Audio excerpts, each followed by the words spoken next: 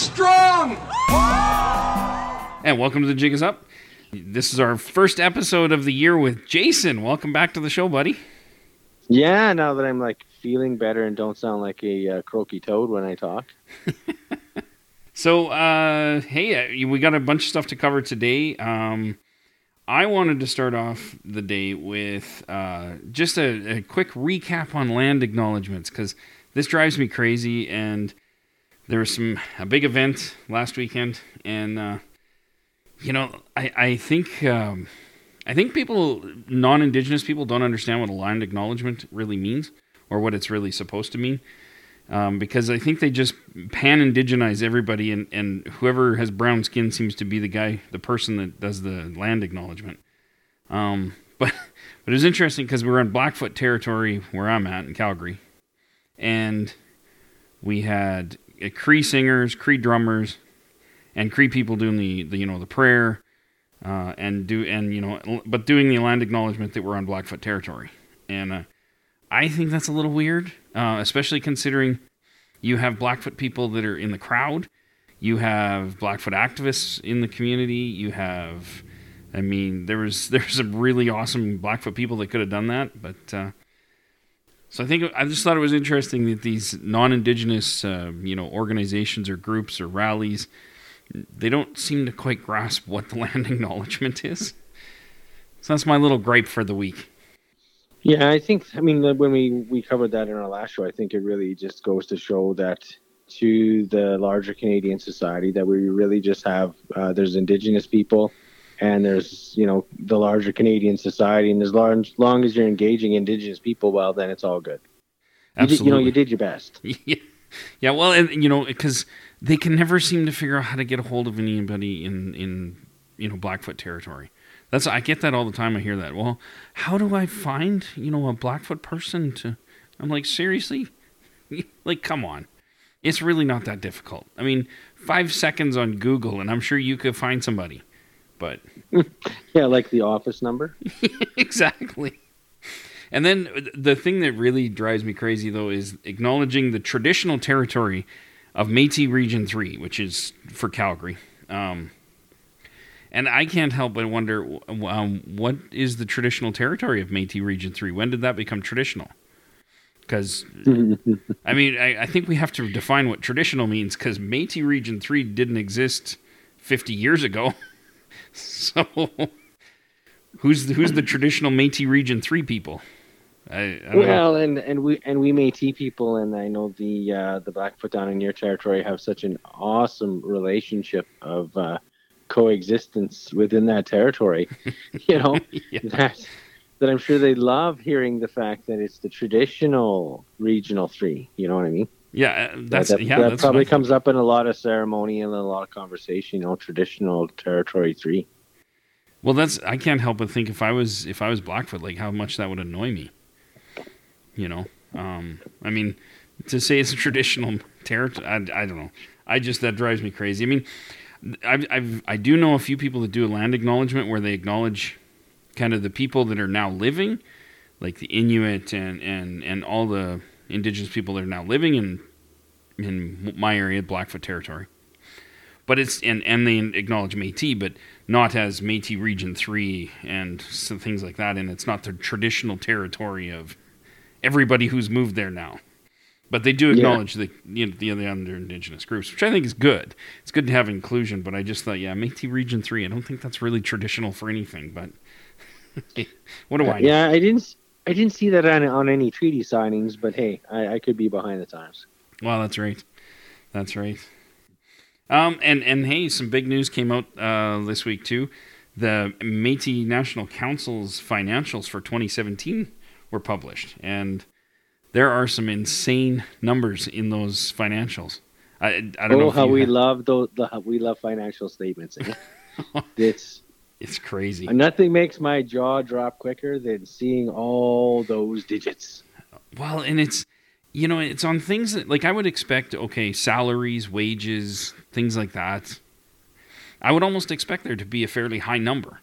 But honestly, their wages and salaries is actually quite low compared to the fact that they spend now spend $4,600 a day, more than $4,600 per day, 7 days a week, 52 weeks of the year on travel. Like, that just blows me away. I mean, I travel for a living, and I can't imagine $4,600 a day. On top of that, you compare that with the Assembly First Nations, and their travel, but like expenditures were like $1,900 a day. And I don't know how that works, because the AFN has a bigger base of people to deal with, to travel around to, and a much larger territory. So I'm not sure how you travel more within 5 provinces than you do within the entire country. But it seems odd to me. And such a drastic change. Like, it's not like one is 10% lower. It's like, less than 25%. Yeah, that it's a staggering number. I mean, given the fact that very few Métis people get the chance to travel with that kind of opportunity, there's such a big disparity between what these guys at the top are receiving compared to what people in local communities ever see for assistance from the same organization. Absolutely. And I mean, you got to think too, like, because at first I was thinking, oh, well, but they got that, $1 million bus and stuff. But that actually is not in the Métis National Council. That's in the Métis, or Manitoba Métis Federation. So they're totally separate. So I'm like, yep. $4,600 a day. Wow. That's pretty good. It's good living. Well, you should take some pretty nice trips. You should pretty much see, on that kind of money, you think you should be able to personally shake hands with every Métis person in the province or in the country. Absolutely. I said online, kind of, a little snarky, but I'm like, I think you could have a travel show on the Travel Network, like a TV show for that kind of budget. Traveling around the world, man, on $5,000 a day. Métis pickers. You could drive around and pick people's brains for that kind of money. And then the other one that always kills me is they spent over $2 million. I think it was like $2.1 million on professional fees. Yes, I love professional fees. Those are my favorite. Now, I'm thinking perhaps they're using professional fees as like a slush fundy thing where just throw it in professional fees. We'll just throw everything in there and whatever. It's all good. Because, like $2.1 million. And again, you compare that to the AFN, they did not spend $2.1 million on, or anywhere near it, on professional fees. So... Well, and that's what's shocking to me is in what court case went through last year that money would have went to. Yeah. Well, there wasn't one. No, absolutely. So what are professional fees? Do they got some seriously high-paid office staff? Do they got huge lawyers on retention? What exactly is a professional fee to the tune of $2 million? Well, and I do know that, whenever these guys even attempt to make a decision, the first people they phone is lawyers. So, the fact that you have lawyers kind of advising on every single decision that's made or every single thing that goes on in your organization, I'm guessing perhaps that might be where the cost is being run up. But, I really think... I don't begrudge them the fact that they get a certain amount of money in their budget, but I do think that we could easily shift money around like any organization and actually spend it much better where it's much more needed than $5,000 a day travel and like over $2 million in professional fees. I think, like you said earlier, there's a lot of people that could use some services.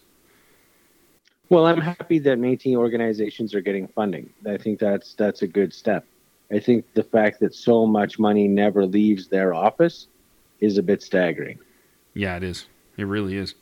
And then, one of the things that I noticed when I looked at the AFN reports, most recent reports, comparing them to the Métis National Council, is one thing I really noticed was the difference in reporting.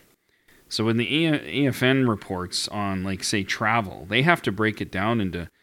So how much did you spend on travel for the MMIW? How much did you spend on travel for land claims? How much did you spend on travel for this? And so I actually had to go through, and I think there was about 7 or 8 areas or kind of topics that they had to report all their financials on and split it out amongst those areas. which is completely not what the Métis National Council and its affiliates have to do. They just say we spent, $4,600 a day on travel. 1.6 million or something like that on travel. Whereas the AFN has to break it down into each category. So I thought that was kind of interesting. I think that maybe ties back to a little bit of Indian Act involvement there, maybe, or something. Definitely could be. It is too bad that even on a voluntary basis that the National Council doesn't do that, just so the membership would have a better idea where that money is being spent. Well, that's just it. I mean, if you sent a delegation to, an MMIW inquiry, even 4 people, I know that's going to run, hotel rooms and meals and flights and all that kind of stuff. So it does get expensive. But you don't even know what they're doing with it. Like, you don't know where it's not even the cost. It would be nice to say, oh, look, they did send people there, or people did go to this event, or there were people there.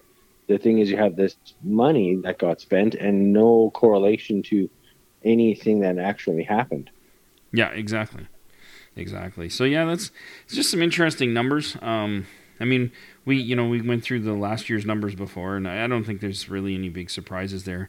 But like you said, I don't think it's a bad thing that they're getting funding. I think it's good, but I just think it could be better spent in better places, personally. But yeah, and with a lot more transparency and accountability, for sure. Absolutely.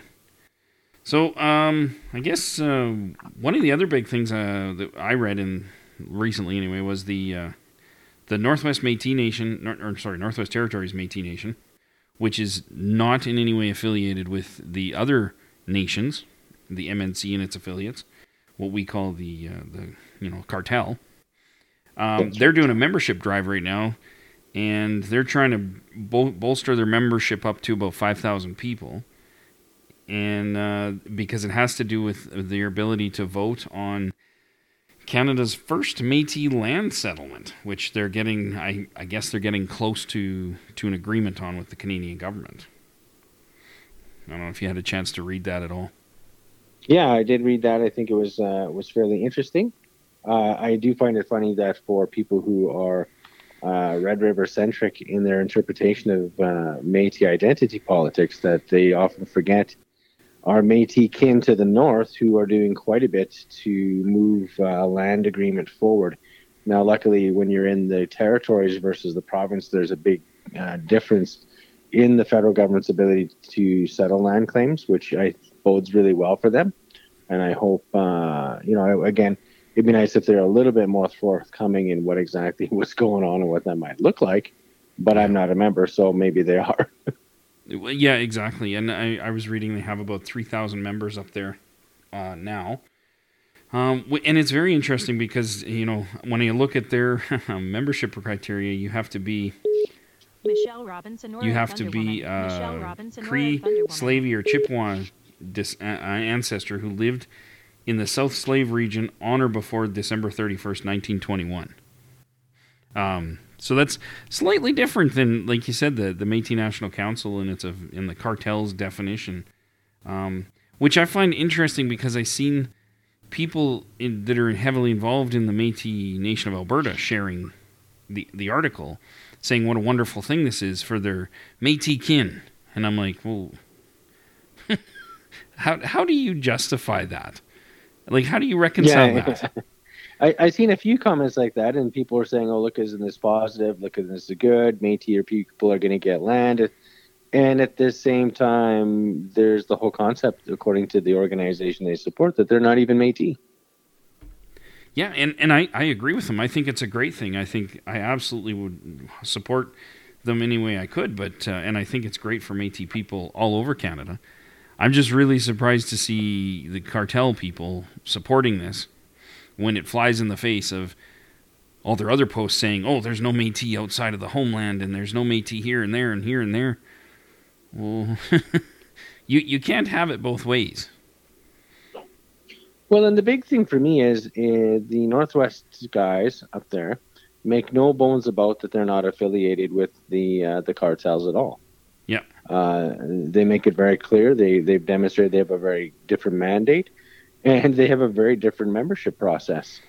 And yet, when you're down here in Alberta, they seem people seem totally unaware of that, oblivious to the fact that they're not part of their organization at all. So, I mean, it seems pretty funny to me that there's a real lack of information about what goes on.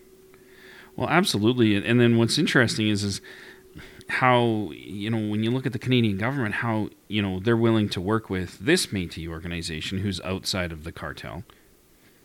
But then if you go, well, what about organizations in the East or other organizations that represent, even Red River Métis, and their attitude is, no, sorry, we'll deal with the Métis nations.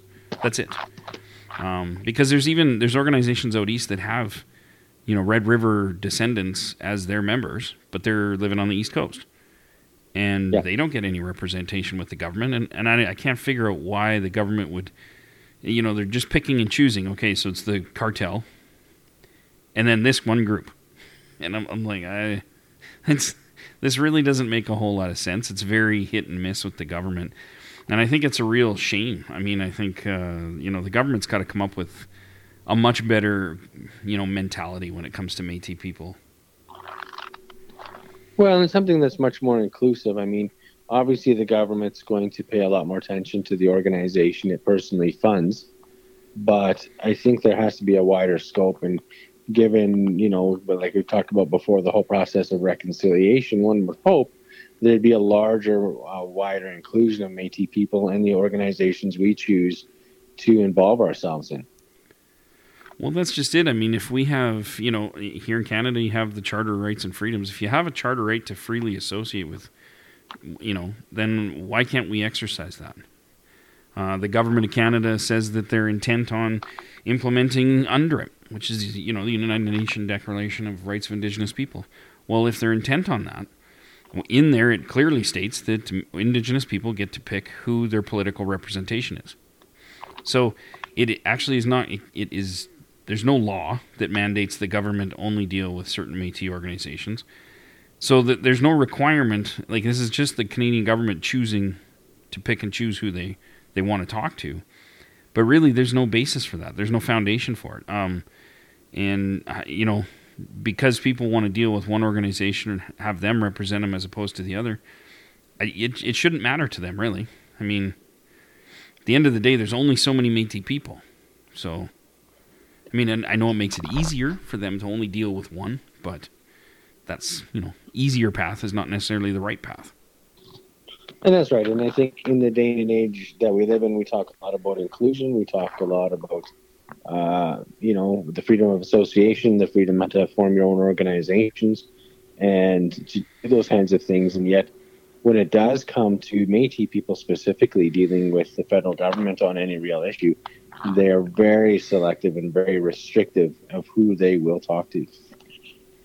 Absolutely. And I think the irony, I mean, it's definitely not lost on me that we have a government right now who just prides itself on the prime minister being the first prime minister in a gay pride parade, and all of their ministers make it out to every single pride parade they possibly can because we're all about inclusion and acceptance and not judging people, and yet, like you said, when it comes to Métis people, they just kind of dial that inclusion and acceptance back a little bit to basically nothing. And to the one horse pony, right? Yeah, exactly. Which is funny. I mean, not to play party politics. I mean, blue, red, or orange, they're kind of all the same because it all boils down to money. That's what the real issue is. So I'm not really trying to knock the Liberal government. I mean, the Conservatives will come in and they'll be just as bad. But I just find it interesting. There's so much they're so proud of their inclusiveness, except for Métis people. Yeah. Then you got to prove power. As long as we don't have to talk to you. Exactly, absolutely. So yeah, that was kind of all the things I noticed in the news. I don't know if there's anything that you noticed that kind of stuck out for you, Jason, or if there's anything you want to cover about these other subjects we already talked about. But one of the things that did pop up kind of in my news feed that I thought was fairly interesting was the article that was circulating this week from 1910 about the eviction of Métis people from Jasper. Oh yeah, I did see that. Yeah. Yeah. I mean, I thought it was good. I don't know how many people know that before there was a park there, Métis people had a small settlement. Yeah, I think that's kind of a forgotten piece of Alberta history, which is pretty sad. I mean, up until maybe 3-4 years ago, I had no idea that had happened. So I thought it was great to see an article actually being published more recent. Like this was, I think it was January 24th or no, that would be in the future, Darcy. I think it was like the 14th or something. But and I don't know why that got brought up. Maybe there was something that happened in the area. I don't know, but it was nice to see an article. Yeah, it was. It was a good reminder to people, and I think it's nice to see things like that being made public. That Métis people do have a long, rich history in some pretty what we'd consider frontier places before Alberta was a province, and and how some of those things went poorly for Métis people with And I think when we talk about Métis people having access to places like Jasper Park, those things need to be taken into consideration. Yeah, absolutely. And, I think it's a good reminder for Albertans to realize what the Alberta history is. I mean, so much of our history for Métis people and First Nations and Inuit and who, anybody in any part of this country is not taught. So it's nice to see stuff like that come out where maybe some people in the general public, like the non-Indigenous public, will read it and maybe give them a little understanding of why Métis people, want to talk about land and what, But it's just sad that such a big part of Métis or Alberta history has just been kind of erased throughout the years as nobody knows that, Yeah, and I hope things like this come. It's nice to see them come to light, especially as we talk, about getting Métis people, access to parks and things like that. That there's a good reason for it. It's not that just because we're Métis people we deserve to have free things. It's because we have a historical tie to the park, and that the Overlander was, that whole pass and trail was forged by Métis people and settling in that area. So. Yeah, absolutely. And another interesting point is I don't think anybody from the Jasper area had a tie to Red River. Other than I think one family came from Quebec and stayed in Red River for the remainder of a really harsh winter before moving on to Jasper. I think that was the only tie to Red River I could find when I was researching them. I believe you are correct, sir. That was my understanding. But again, I guess they fit the definition somehow. It's interesting. You want to talk about close, like logical fallacies. Like I don't know. They throw around these definitions, but then include anybody who might have some land. Yeah, or rights to land. Yeah, yeah. If you got rights to land, boy, you must be Métis. Exactly right. Even if you don't meet our definition at all, but okay, we'll throw you in there too. That's right. But if you're some, Daniel's only Métis, well, you can't really be Métis. Well, exactly. Well, what I find, again, there's all these identity arguments online, and I don't really want to get too much into identity tonight, but I always, I had read this thing from a lawyer a couple weeks or a month before Christmas, and in there they stated that, all these communities that want, that consider themselves Métis, just because they haven't proven through a court decision that they are, doesn't mean that they're forever not Métis. And I thought that was interesting that lawyers could come up with that mentality, but yet the Red River Métis guys can't seem to grasp that, hey, maybe there are some jokers trying to steal Métis identity. I'm sure there are. I don't understand why, but I'm sure there are. But the truth is there is a lot of communities that are Métis communities from all over the country that just simply haven't gone through the court system yet and proven their case to the Powley extent. But that doesn't make them less deserving of the title Métis, just because the Canadian courts haven't approved you as Métis. And that's my little gripe about the identity thing that just kind of irritates me. Well, and from an Indigenous perspective, what really frustrates me is that we would even bother to use some kind of colonial criteria, and especially, how ludicrous is it we'd use a ruling from the Canadian Court of Law to determine who we are as a people. This argument of Powley Métis, Daniels Métis, that just is a total facepalm to me, because at what point did the Métis people stop determining for themselves who we are? Yeah, exactly. No, and I mean, you can go on and on. And we were kind of talking about this before the podcast about how circular these Facebook posts and everything are, where it's just, like you were saying, you could go back and, copy and paste your argument from a month ago about something and post it as if it's new again. And we just kind of keep running in circles on this Métis issue, and then somebody new will come in and they know the real answer, and they'll just take a whirlwind tour across Facebook about how the real Métis are the people from here, and then you get back into these circles again of just arguing about it. And I don't know. Yeah, I know that's what we were joking about, right? It's these Johnny come latelys to the conversations. You can literally just copy and paste your old argument and throw it back up on there. So a warning to all our listeners: if we're not commenting on your post, it's not that we didn't see it; it's that we've already addressed it. Exactly. And I've actually noticed since Christmas, my Facebooking and social media stuff has completely dropped off, just because I read stuff and it's like, oh, well, we talked about that like 6 months ago. I've posted about it. I don't know what more there is to do here. Like, well, exactly. I mean, how many shows do we have to do on identity politics? How many discussions do we got to get in on Facebook and Twitter? And they haven't changed. And literally, I can copy and paste my post and jab it into that conversation, and it would make coherent sense like it did the first time. But the conversation hasn't changed. Yeah, maybe that's what we should do if we're ever feeling sick. We'll just repost an episode as a brand new episode and see if anybody catches it. And we'll just have it an identity conversation. Yeah.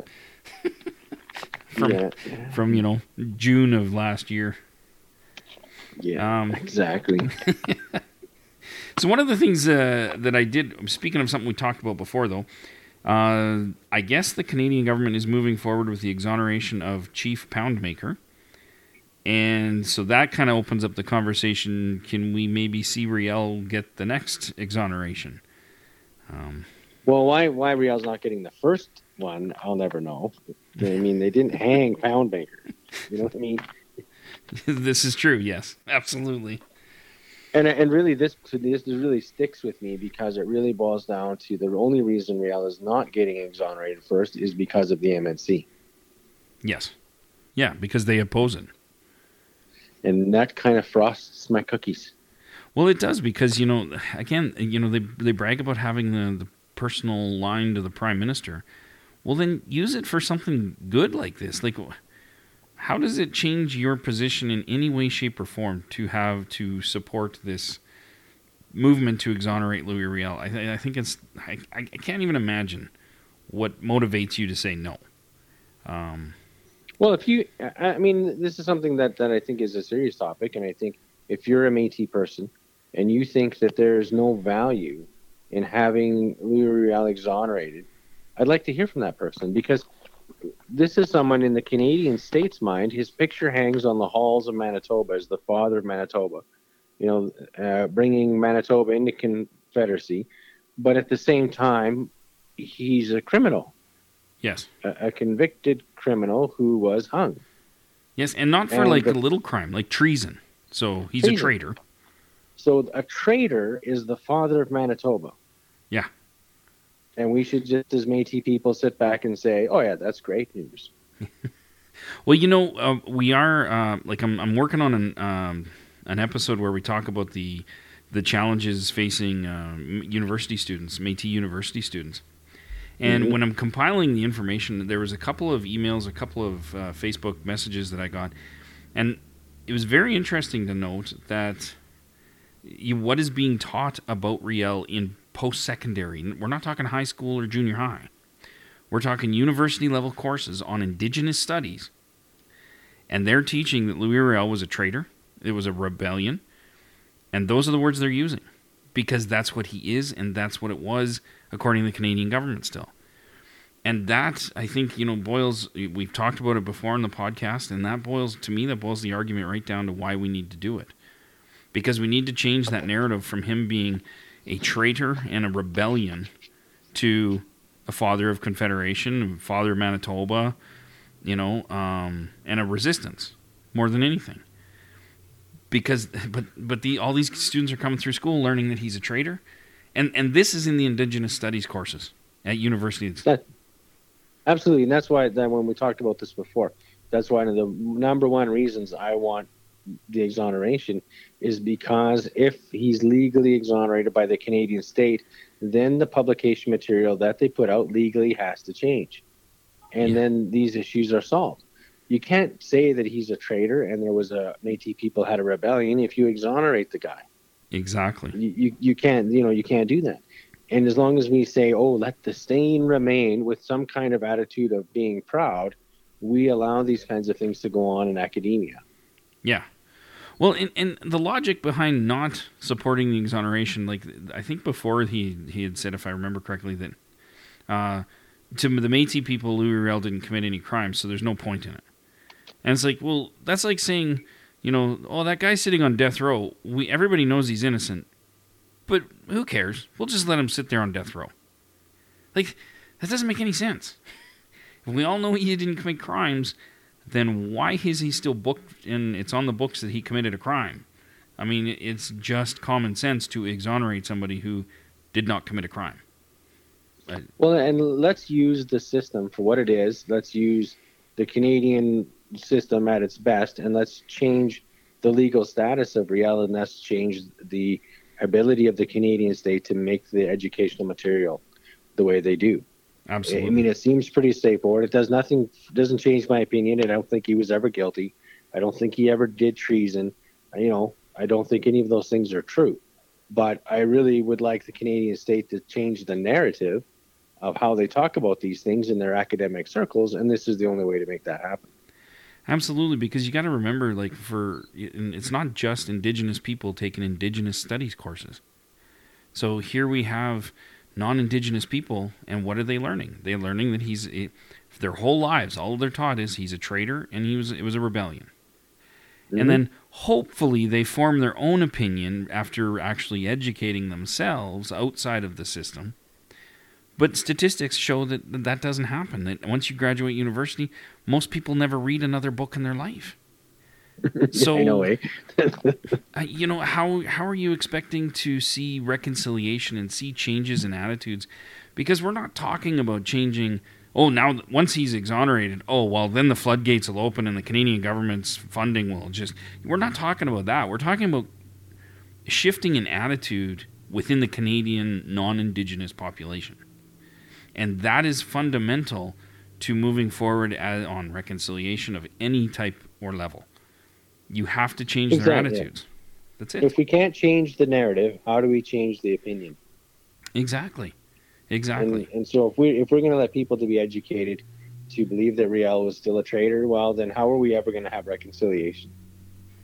Yeah, exactly. And I mean, it's like saying when you're faced with the reality that most Canadians still believe that First Nations people get just a blanket free education and no pay, no taxes. You have to combat that. You have to educate people. You have to fight against that so that the narrative changes, so people start to understand. You can't just go, well, that's what you believe. Okay, can we talk about you can't talk about reconciliation until the attitude starts to shift to an understanding attitude. And, well, if people believe, though, that education is somehow the new buffalo, then would we want the education system to reflect the truth? Exactly. Yeah. It seems pretty straightforward. So I get very frustrated when we can see that other obvious people who should be on the list to be exonerated, like no kidding, and we still have this ongoing conversation because of the Métis National Council that Riel is not on the fast track to make that happen. Exactly, because I mean, why is Chief Poundmaker getting exonerated? Because First Nations people push for it, and they came together to push for it.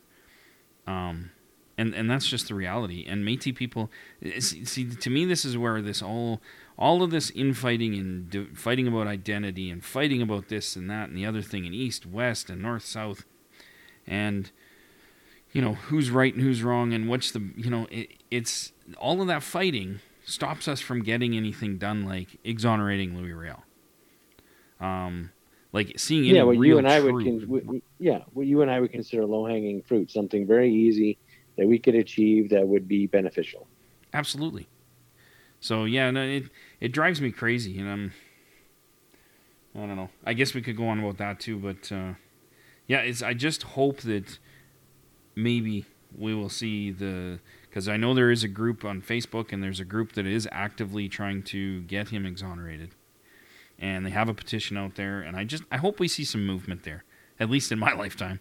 I really do hope we see this happen. Me too.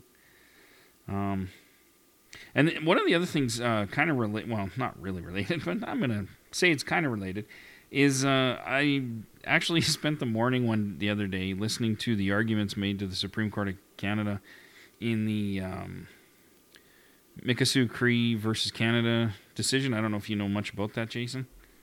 Not tons, just stuff in passing. So essentially, from my very basic understanding of it, is they're fighting Harper's changes to environmental protection laws, saying that there should have been a duty to consult with First Nations and with Indigenous people.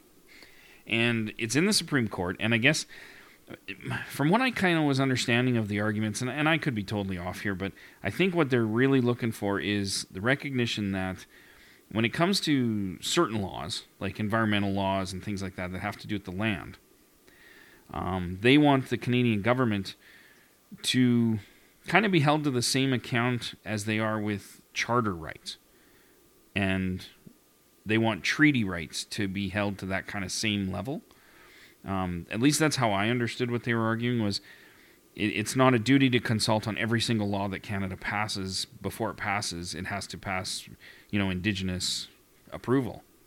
But what it is more of, if they're going to pass laws, they have to pass laws that will, stand up in court to a treaty challenge, just like they are supposed to pass laws that stand up in court to a charter challenge. And so it kind of puts treaty rights and charter rights sort of in that same level, where it's pre-law passing that they have to consider these things. And I thought that was a really interesting case. And sadly, I thought listening to the Supreme Court for 3 hours was quite interesting that morning. So, yeah, I mean, kudos for you for having the time and the wherewithal to stick that business out. I have followed a little bit, not nearly with that kind of depth, and I'm quite curious to see where this goes, because it could, open a bit of a floodgate. I think in when we talk about reconciliation, making sure that treaty rights, charter rights, as far as the Canadian framework goes, get a lot closer on the same page. Absolutely, and I think one of the things that I'm curious about is how this will affect, in Métis people and things like that, because it was specifically talking about treaty rights. And so my understanding is if you're not on the treaty, then you technically don't get that same legal standing in this type of case. So I'm very curious to see what happens, what the decision is, but also, even if it goes in their favor, how does this affect Métis people? How does it affect, people that are non-treaty? Because the flip side to this, I guess, from what I understood their arguments to be, is that any modern treaty, if this doesn't get supported, or I guess if they don't win their case, it basically takes the guts and any standing of any modern day treaty and kind of dumps it in the garbage. Because the modern day treaties then won't have any real standing. Like there's no point to them. The government can just do whatever they want anyway. So what's the point in signing a treaty? So I think that was an interesting aspect too. Yeah, definitely something to keep an eye on. I'm no lawyer by any stretch, but I'm definitely interested to see what happens out of this. Yeah, me too. I'm very interested. I'm very curious to see, because the justices on the Supreme Court now, maybe they were purposely being very antagonistic, but there was a couple of them that I think the idea that the Canadian government couldn't just pass whatever law it wanted was a very foreign concept, was a very scary concept. And I really got that impression from a couple of the justices, that it was very clear that the Canadian government is up, at the top, and Indigenous people are way down here at the bottom. And they're not equals. So why should they have any say on laws that are passed? And so Totally, that's but the yeah, only exactly. downside, I No, thought. no, yeah, that is, and you definitely begin to see what reconciliation really means. And when they say nation to nation, the court is really tipping their hand. Is the one thing I did notice, really tipping their hand about how they actually feel about what that means. Yeah, absolutely. And I think it's a real good catchphrase, nation to nation. But unless, like, nation to nation would be, well, if you're going to pass laws that affect our land and water, we better have some say in it. Well, exactly. We should have the ability to say no. Yeah. And I think that it's very interesting. If it does go through, I think it changes. I think it's a huge game changer for a nation to nation relationship. And I think it would be phenomenal for Indigenous people.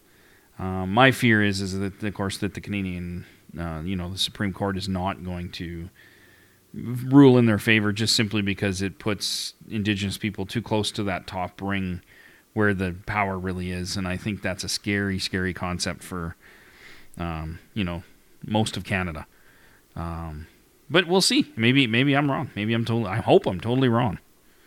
I hope so. I don't know if the sovereignty of the crown has the flexibility to do what's right in this situation, but definitely watching with keen interest. Absolutely. And I'm sure it'll probably be 6-8 months or a year before we actually get the decision. So it'll be interesting when it does come out. Absolutely. One of the things you sent me here a little earlier was there's Merchants of the Wild. Do you want to, I guess, tell us a little bit about that? Well, I actually don't know a whole lot about it. It just was one of the things that popped up in my feed that I thought was actually kind of interesting. Again, I think sometimes I live under a rock because they were talking about casting for season 2 of Merchants of the Wild. And I'm like, season 2? I didn't even know there was a season 1. Yeah, I think I heard about this or something, but I didn't know when it aired. I didn't even hear that it was on TV. I knew nothing about it, but essentially it's Indigenous men and women over the age of 18 living on the land for 30 days and with nothing but the knowledge of the elders. Like no luxuries, no modern day anything. And so it's kind of a neat concept. I'd love to watch the show. Yeah, I'm going to have to find it. It looks very interesting. I think that would be, an awesome opportunity. If you are of that age and could spend that time, I think, man, would you ever want to take advantage of that opportunity? Because I don't know, is there a better way to spend your time? I love the outdoors. I'm a little over 18 though. So. Well, but see, you qualify. You just have to send a 2-minute video and then just make it really good. And you're good at videos, so spruce it up. Spruce it up, eh? Yeah. I don't know. No, I think it's really cool. I would love to do it, but I got too many commitments. Yeah, sadly, me as well, my friend. I think someone would have to pay my mortgage for the month. Yeah, and I don't know if there's a big grand prize. I didn't see that in there, so I don't know if it'd make it worth it. Yeah. But, if you come home, you got no house, and you're living on the street, it probably wasn't a good idea to go. Well, that'd be just like living in the show then. Yeah, I guess it prepares you well. for being homeless. Yeah, because that's what I would be. Yeah, absolutely. Yeah, but if you haven't tuned into the show, check it out. I thought it was a really interesting idea, and I'm going to try to see if I can find some of the season 1 episodes. Yeah, absolutely. And they said send a 2-minute video to the email is on the. If you go to the Facebook and just type in Merchants of the Wild, you'll find it. And send them a 2-minute video if you want to do it. Or if you know somebody who wants to do it, let them know. The applications are due by February 15th, so get it in, man. That'd be fun to do. Yep. And by all means. Yeah, absolutely. Other than that, I got a couple of events I want to talk about coming up in the Calgary area. So the first one is Chapters and Chat, which is, I don't know if anybody tuned into the last episode, which was a recording I did at a Chapters and Chat book club where they were kind of talking to the author about Secret of the Stars. So that was actually a really interesting conversation. I hope people liked the podcast. I hope they liked it. But the next version of that, Chapters and Chat, is on February 19th. And they're going to be looking at the book I Am Woman by Lee Maracle. So if you've read the book or you're in the Calgary area and you want to go and talk about it, check them out on Facebook. Just type in Chapters in Chat and you'll find it.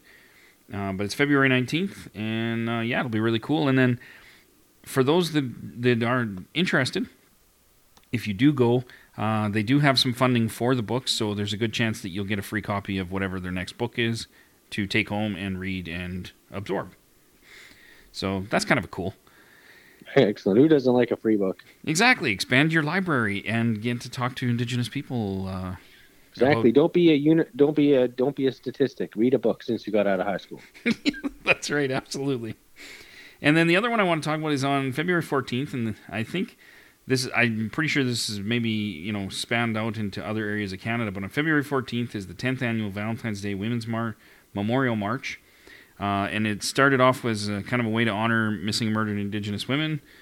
In Calgary, it starts at 6:30 p.m. And if you want more information, just head to Facebook and search for Valentine's Day Women's March. And for all those women that non-Indigenous women that went to the Women's March last weekend, this is a great opportunity to show your support for Indigenous women and come to that Indigenous Women's March that's been happening for 10 years. That doesn't get nearly as many people going. So make sure you get to that. And if there's any Métis men or women out there, please, on February 14th, get out there and march. And I think there's a little bit of food or snacks provided too. So head out there and get that done.